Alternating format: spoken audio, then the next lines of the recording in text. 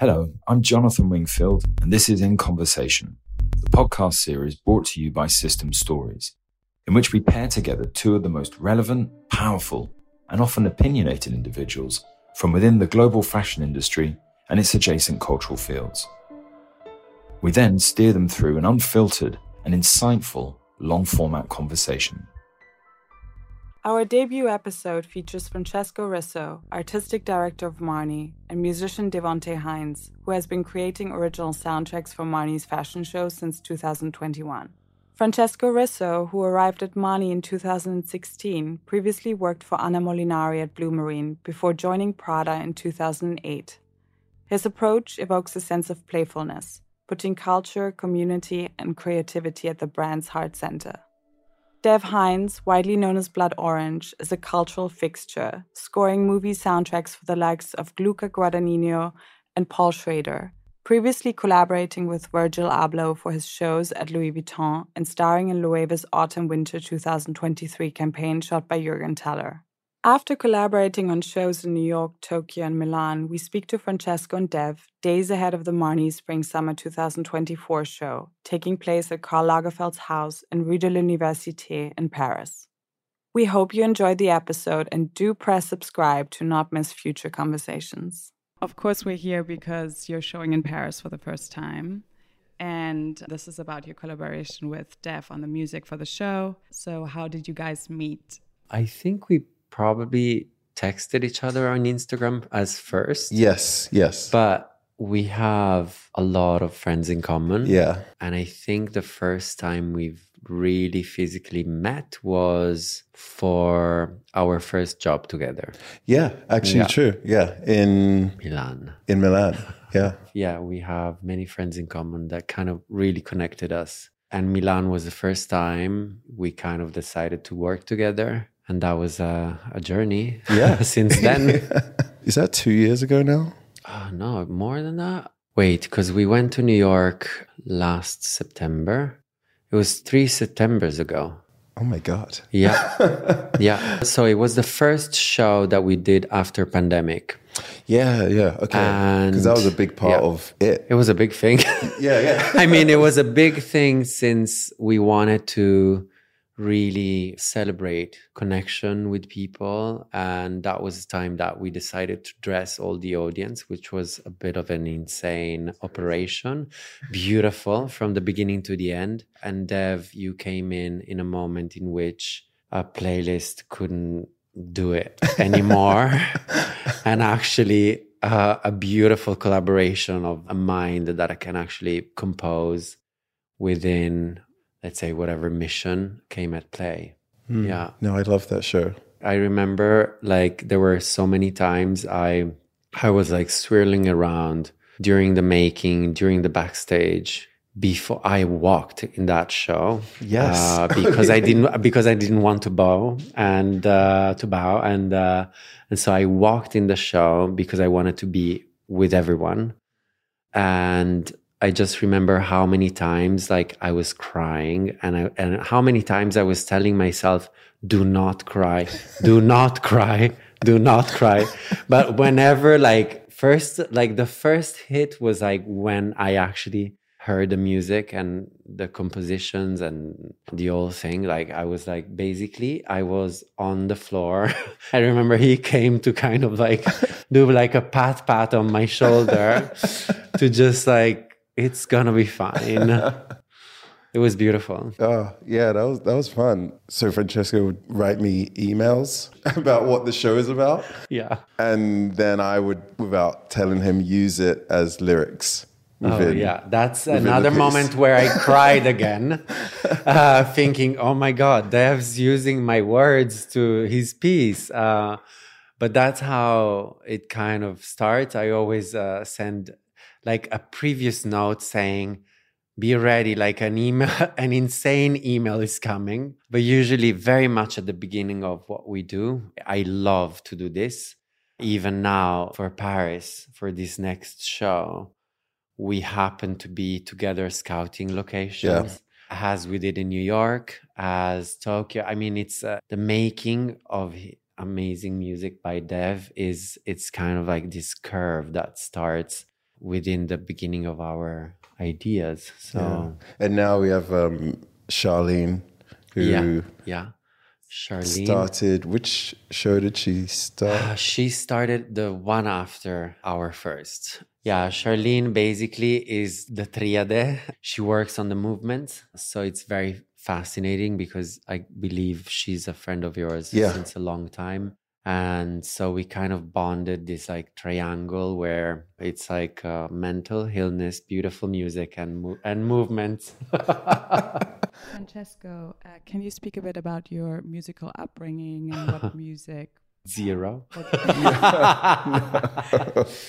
what role music plays in your design process? Oh, if there's like that's interesting. Decades, you keep on coming back to a specific artist. So my music upbringing is zero. There was a moment during COVID actually where I thought, what am I going to do when I'm going to be old?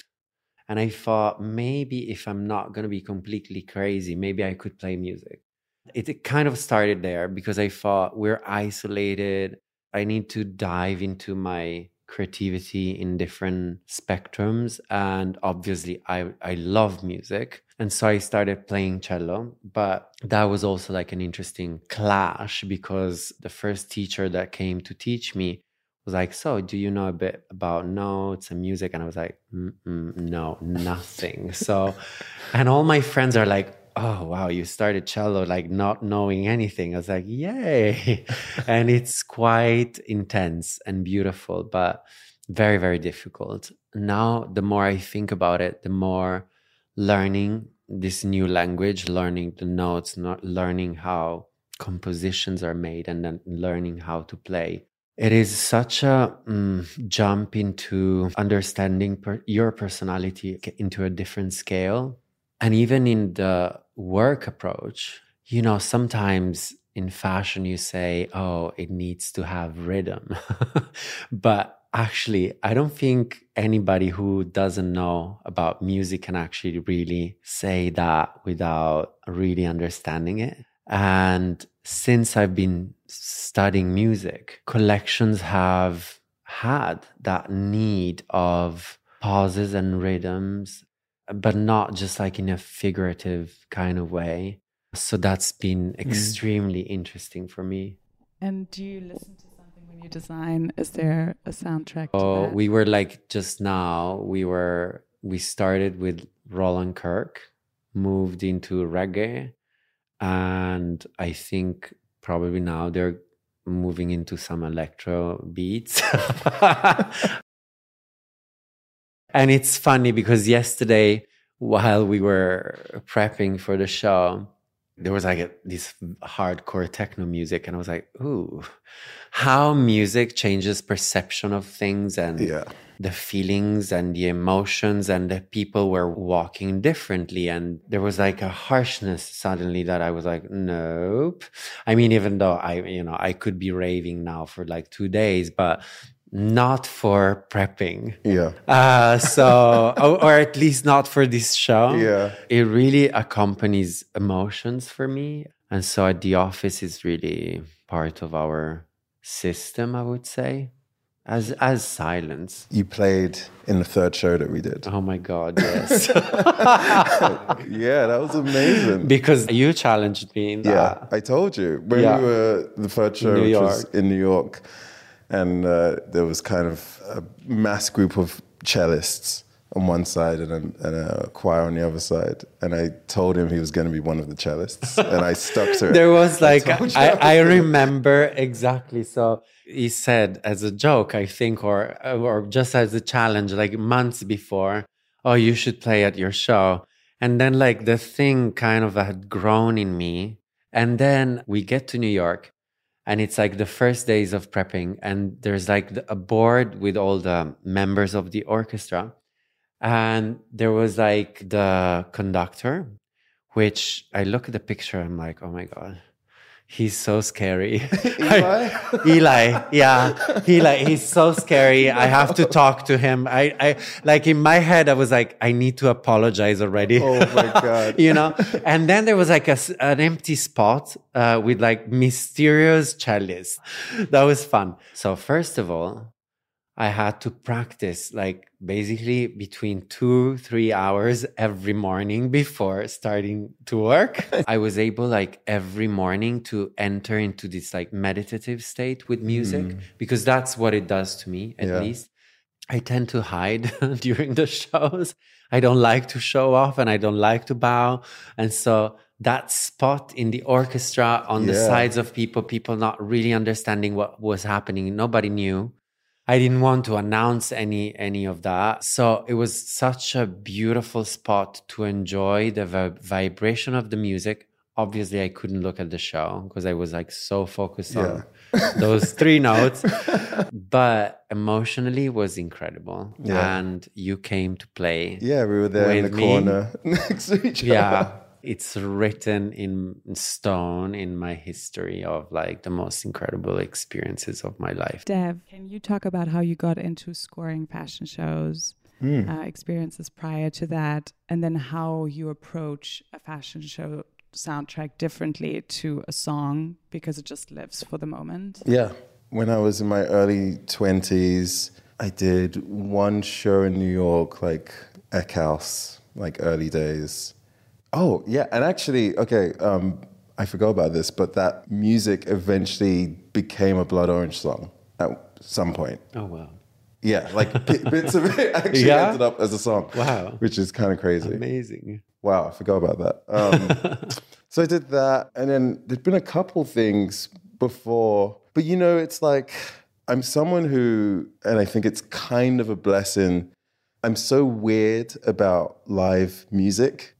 I've always had issues, not with other people, but for myself in why does it exist? Like, why does live music exist? And so when it's Blood Orange, it's a real battle in my mind because I feel like I've created this music, but then now it has to be live. And what is the goal there? Because the initial goal was to make it. And so that's always been a struggle. But the plus side of that is that the idea of making music just to live in a live space is, to me, very front and center. Wow. Like I'm very, that I can throw everything into that. The Blood Orange music is so extremely personal. Like it's so made only for my own itches and everything. That to then translate it is tricky for me because I think live music, its purpose is to serve the audience. Yeah. And so with this thing that is so personal, I then struggle with, well, how can I make this serve the audience yet still honor how personal it is to me? Right. And so if I can make something from scratch, knowing what the goal is going to be, that I can really throw myself into and I can really enjoy it. And so super interesting. And so add in the extra layer of the fact that with a fashion show that it's going to happen once. Yeah. It's almost like the more rules, the easier it is to hit the goal. Of course. So it's like, it's going to happen once. It's going to be this amount of time.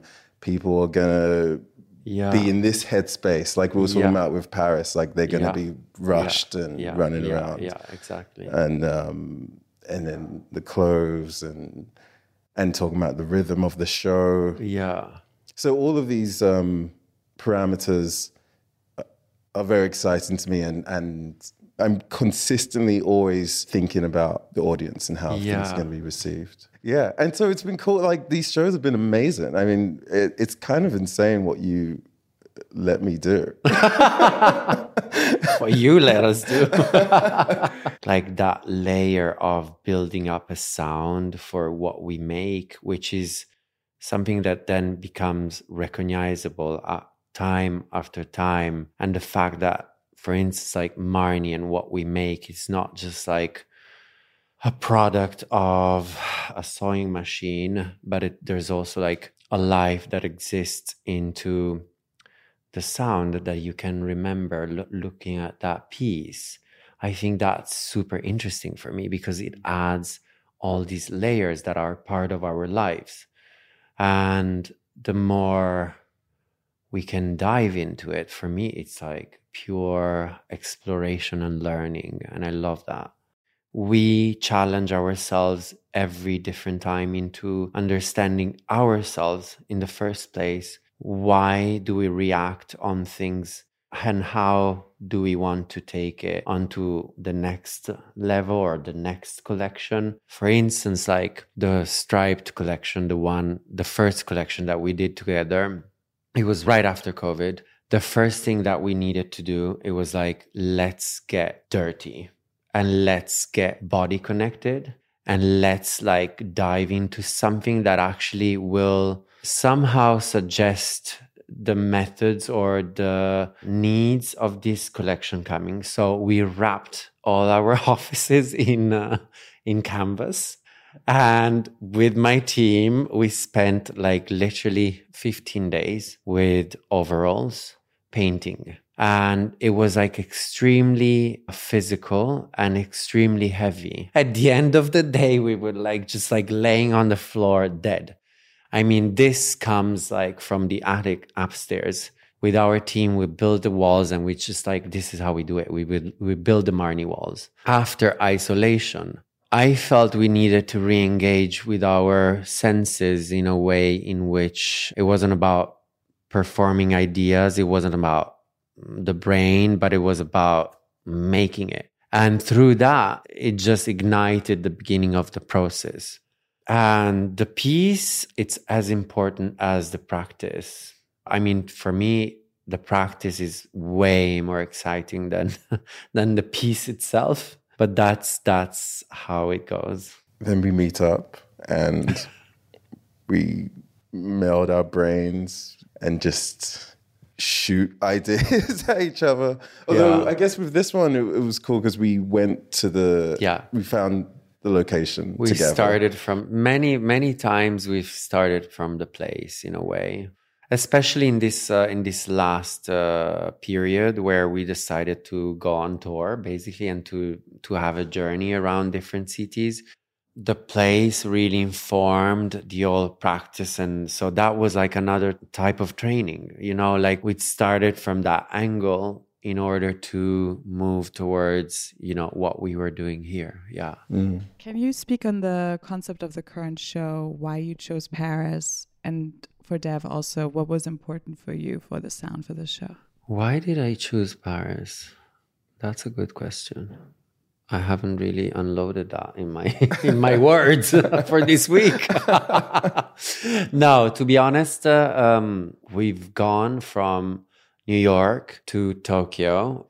It's been such an exploration. I consider myself to be kind of like a flaneur, like walking relentlessly, like absorbing things without judgment. And that has kind of sealed and cemented even more those like standing point of our codes and from different perspectives. And it was kind of automatic, the idea of coming back to Europe in a way, in order to reunite, because New York was like a point of view with part of the family could be there. Tokyo equally was like another side of the family could be there, not all of us. Now it's almost like coming back all together because we're closer home, and Paris felt like a good compromise to be outside of Milan. And then when I came here to do scouting, I wasn't completely sure that we were going to show here. But I felt this like wave of beauty and memories of the past. A couple of them, like one was basically not my first, I could say my first love. This person actually, like at a party when I was 14, I used to come here because a really good friend of mine lives here, and we used to stay at her aunt house. There was a party, and suddenly I'm cradling my legs, and this person like places their chin on my knees, and they're gone. And I still remember the fragrance that this person had. And lately, I've been thinking about this memory and how many years, actually, I spent in Paris after that, looking for that fragrance. I had forgotten about it because in the years, like romanticism goes, and I have been obsessively looking for this fragrance in every store of this town. And I remember the smell, but I have never found it. But then another obsession, and this is quite linked to the decision of the place in which we will show, was that I was telling this story while we were scouting, while we were approaching the street where my friend used to live. And we would spend the days kind of like exploring from the windows. I was probably like 14, 15. I'm 40 now, so many years ago. And we would be just like looking from the window because her relatives, they were neighbors of Karl Lagerfeld. So we would literally spy from the window to see this incredible character. And I'm telling this story while we are in the car. And they say to us, oh, we're going to see an Hotel Particulier in Rue de l'Université. And we enter the place, we're walking around. And suddenly the guy who's managing the house, he goes like, oh, and here Karl used to live. I know. It was crazy. It was really crazy. We gagged and like, we all were like laughing like crazy. I was like, I had this like wave of beauty towards me because not just like this place is magical, but one of the most incredible places in Paris. But I kept thinking about this man who basically dedicated all his life to this work of fashion and beauty and in search for beauty. So I don't even know if it exists anyone who was so committed. And on the other side, this like augmentation of like his persona and this like, I don't want to say Baroque because sometimes people think like it's almost like diminutive, but like pushed to the maximum, like a rock star, So I was like, yes, this is Paris. We have to celebrate these two sides here, Yeah, definitely. It was so funny. The funny thing, I don't know if I told you this like a few days. Oh, yes, I told you. I feel it's my first show. Yeah. And I asked to people and they're like, oh, yes, because you're in Paris. And I'm like, no, it's not because I'm in Paris. It's because to me, this time specifically, after this journey, being in New York and make that for that place was a point of view. Being in Tokyo was another point of view. And being here, it's almost like this celebration of what we've done so far. And Paris, you cannot not become a flaneur when you're here.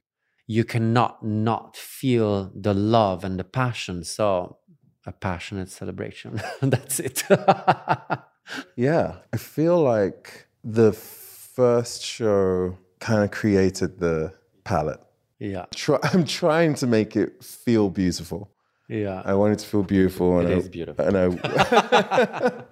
I want it to feel loose, and I want it to feel organic. And I want it to feel together. I want all those things. I want it to feel loose, beautiful, organic, and connected. Yeah. For the most part, instrumentation is a lot of string instruments and some woodwinds, but then there's always some kind of, actually except for Tokyo, but electronic element where it gets some kind of exuberance within it. This show is it's still connected musically, but we spoke about how we wanted it to like be like, how can you show what we do but also turn it a bit and have it skewed a little. And I'm excited for the run through, and because that's also the other thing that's really crazy about writing music is that I demo it up, but for the most part, it's just in my head until until the musicians are there. Until the musicians are there. Yeah. So I'm kind completely of a little like, you can't demo too much. No. And I trust Dev like profoundly with all my blood. But however, I think the way we all work together, it's freedom. Because we don't brief each other. It's not the way we work. Yeah, it's true. everyone comes in and it's a circular exchange. But his music informs also what we do. And so the pace of it and the softness or that moment of harshness, if there is, it helps me build up the dramaturgy.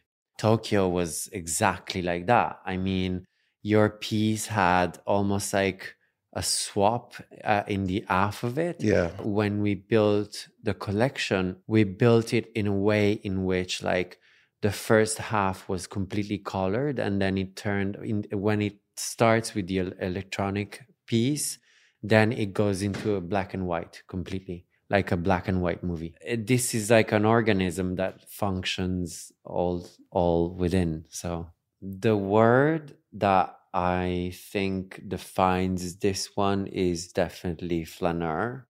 I like what used to represent that word back in the days.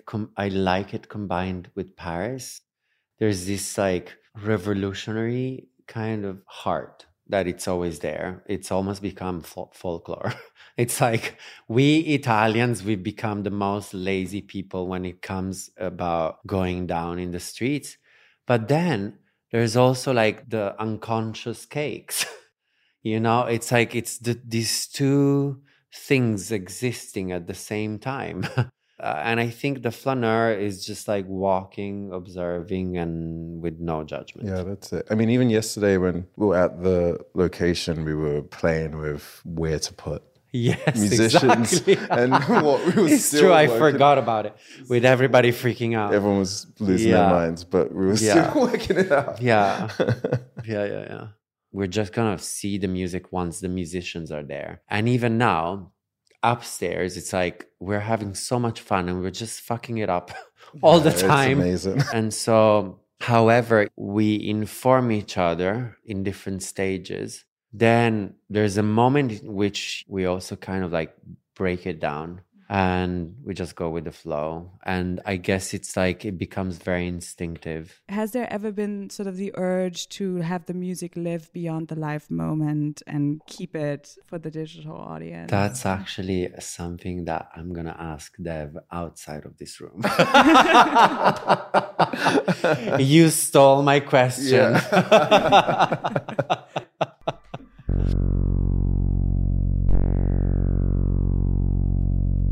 Thanks for listening to In Conversation. To make sure you don't miss the next episode, just press follow. You're guaranteed exclusive long-format conversations with the fashion industry's most influential designers.